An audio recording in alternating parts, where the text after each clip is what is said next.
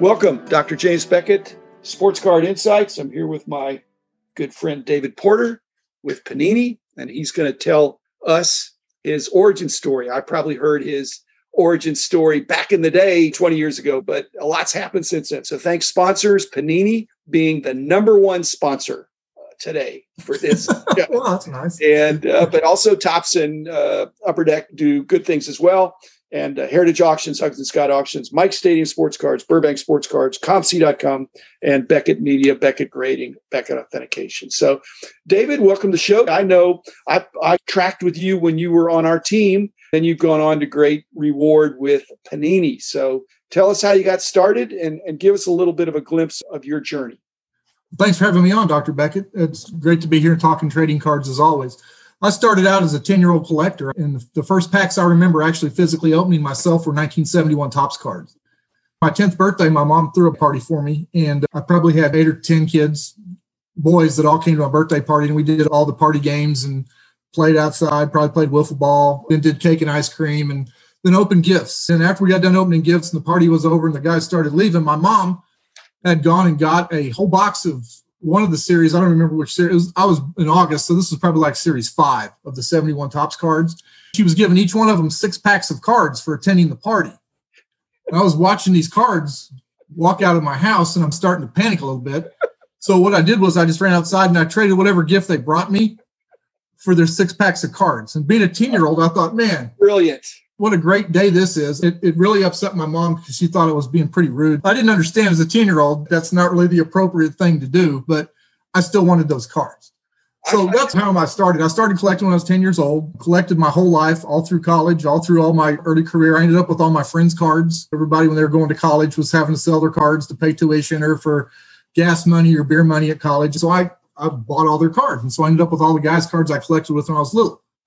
Then I just decided I really liked doing it. And so I applied to Beckett through the Beckett magazine ad and just applied, sent in my resume, got to interview with your tremendous price guide team that you had at the time. There was hobby legends all over it. And I got hired and I got to be surrounded by all those great guys. In between, I skipped one step. I did have a card shop in Ardmore, Oklahoma for 3 years in the mid 80s.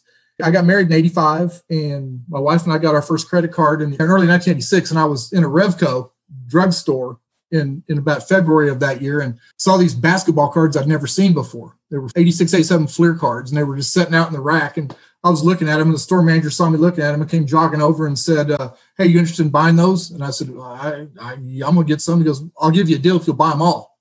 And I said, really, well, how many's all? And he goes, I have 120 boxes in the back.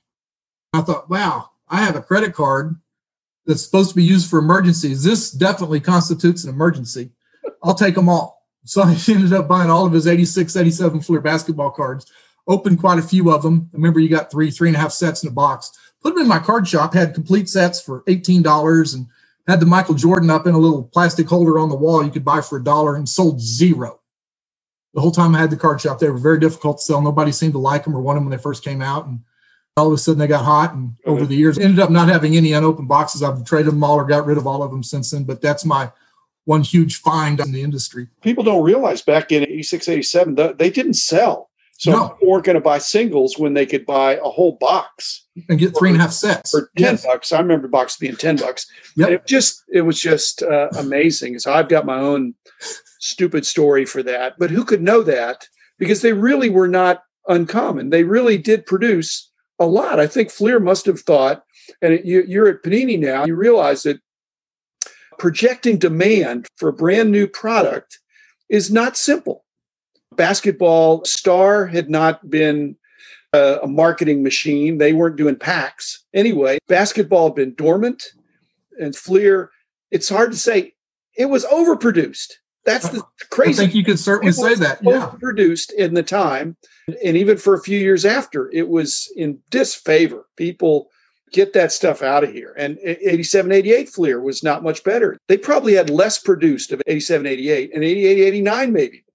Correct. Those were harder to find than 86, 87. At any rate, did you put those boxes in your Ardmore shop? Yes. Yeah. Okay. Had them in the shop. And they gradually sold. There were 2 cards that sold out of that set, and it was Dr. J and it was Magic Johnson. Those are the 2 cards that sold. Nobody else cared anything about anybody else in the set as far as the people that were in my shop purchasing.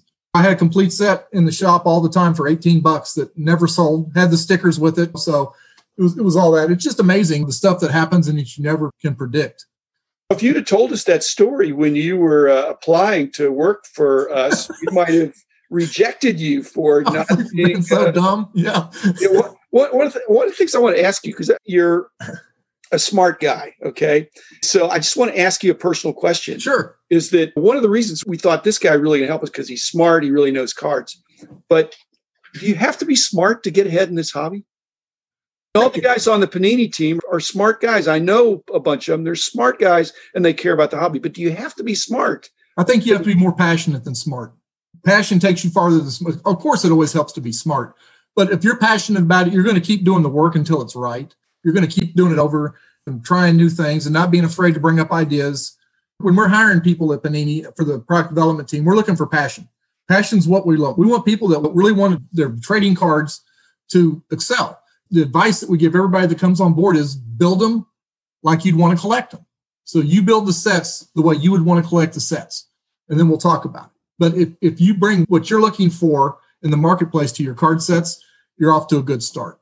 Because you're going to be a lot like a lot of other people. So you've turned your Fleer 86, 87 credit card story into a win for you. Yes. Because it demonstrates your passion, not your IQ. Correct. Definitely. It was a lot more, man, I got to have these cards than, man, I'm going to be filling up this credit card that I promised my wife that we only use it for emergencies. But yeah, no, you're exactly right. But passion, I think passion will take you, without smarts, it's going to be hard to get anywhere. But your passion will be the thing that fuels your drive to being successful. Okay, I know we'd go this direction, but okay, so the follow-up question, David, is, because I think you epitomized this as well, is how do you sustain the passion?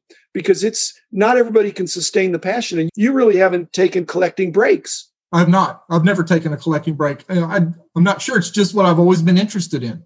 It's just always what I think about a lot. I'm always looking to complete my sets or go back and start a new set and learn all about it, something I didn't know anything about. And then as far as building the new sets, I'm very passionate about making sure that we're hitting and touching all the different price points, making sure we're involving as many people in the industry as we can, because those are going to be the things that make it sustainable down the road. And for a long time, everybody considered the trading card industry kind of fading, maybe not as vibrant and bold as it used to be. I don't think that's the case anymore. And I love it. It's top of the line imperative that we keep that going. If you're building some Panini sets right now, what are you building? High end or low end? Or would you just strike something that catches your passion, or a certain sport? Or what are you collecting of the Panini products? And well, all of it. That's always been part of my deal is I don't care what it is. If it's trading cards, I'm going to try to collect it. The joke when I first started at Beck was I told everybody that I wanted all the cards. And I said, oh, really one of each card? I said, no, I want all the cards. They said, where are you going to put them? I said, we'll figure that out when I get them all. I don't know yet. But that was my goal when I started there. As far as what we're doing at Panini, we have our release schedule that we've published. At any one time, we're working on between 18 and 22 different sets, all different price points, all different player lists. Some of them are all retired. Some of them are rookie focused. You just got to learn your sets as you're going. But as far as building them, I think the hobby's trended back some to the 90s now, to where the parallels and the inserts, particularly the parallels, are really big drivers in the box as far as gaining value and what you can find. And it's particularly in basketball.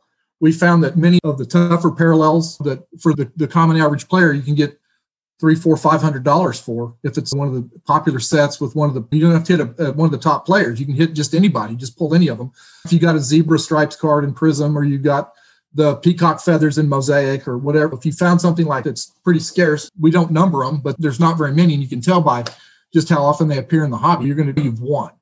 And that's a big part of it too. We want everybody buying their stuff feeling good about what they purchased and wanting to do it again. And with all the different factors that happen in the hobby now that didn't happen even 5 years ago, let alone 25 or 30 years ago, things like case breaking, the group buys, the things like that never existed. There was never an opportunity for me as a 25-year-old collector to join a case break and go, oh, if I'm doing baseball, I want to do the Cardinals and see who I can get out of that. That didn't exist. So that's brand new to the hobby. And it's changed a little bit, the dynamic in the pricing and how stuff sells and what people are willing to pay for it, because there's a different way to distribute it than there used to be. All this is always changing, and it's what makes the hobby dynamic.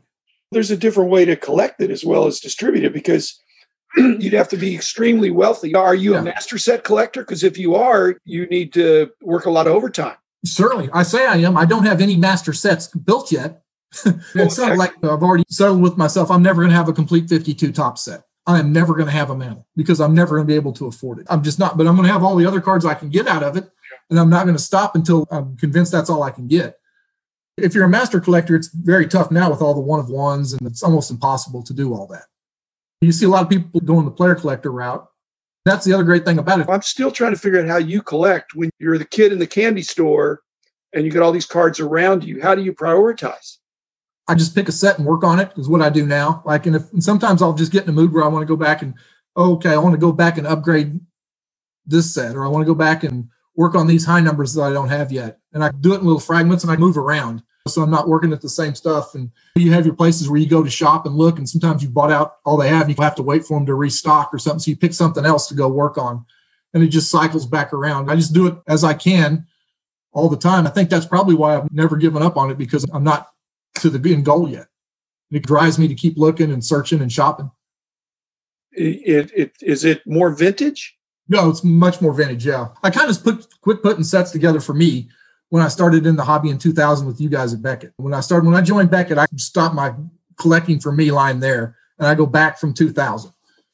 And so that's kind of how I drew the line for me. I was fortunate enough to get to work with you and all the guys at Beckett for 3.5 years. And then I went to Donruss and then went through the Panini move, and still here today building basketball card sets. It's exciting, it's a challenge, lots of industry changes.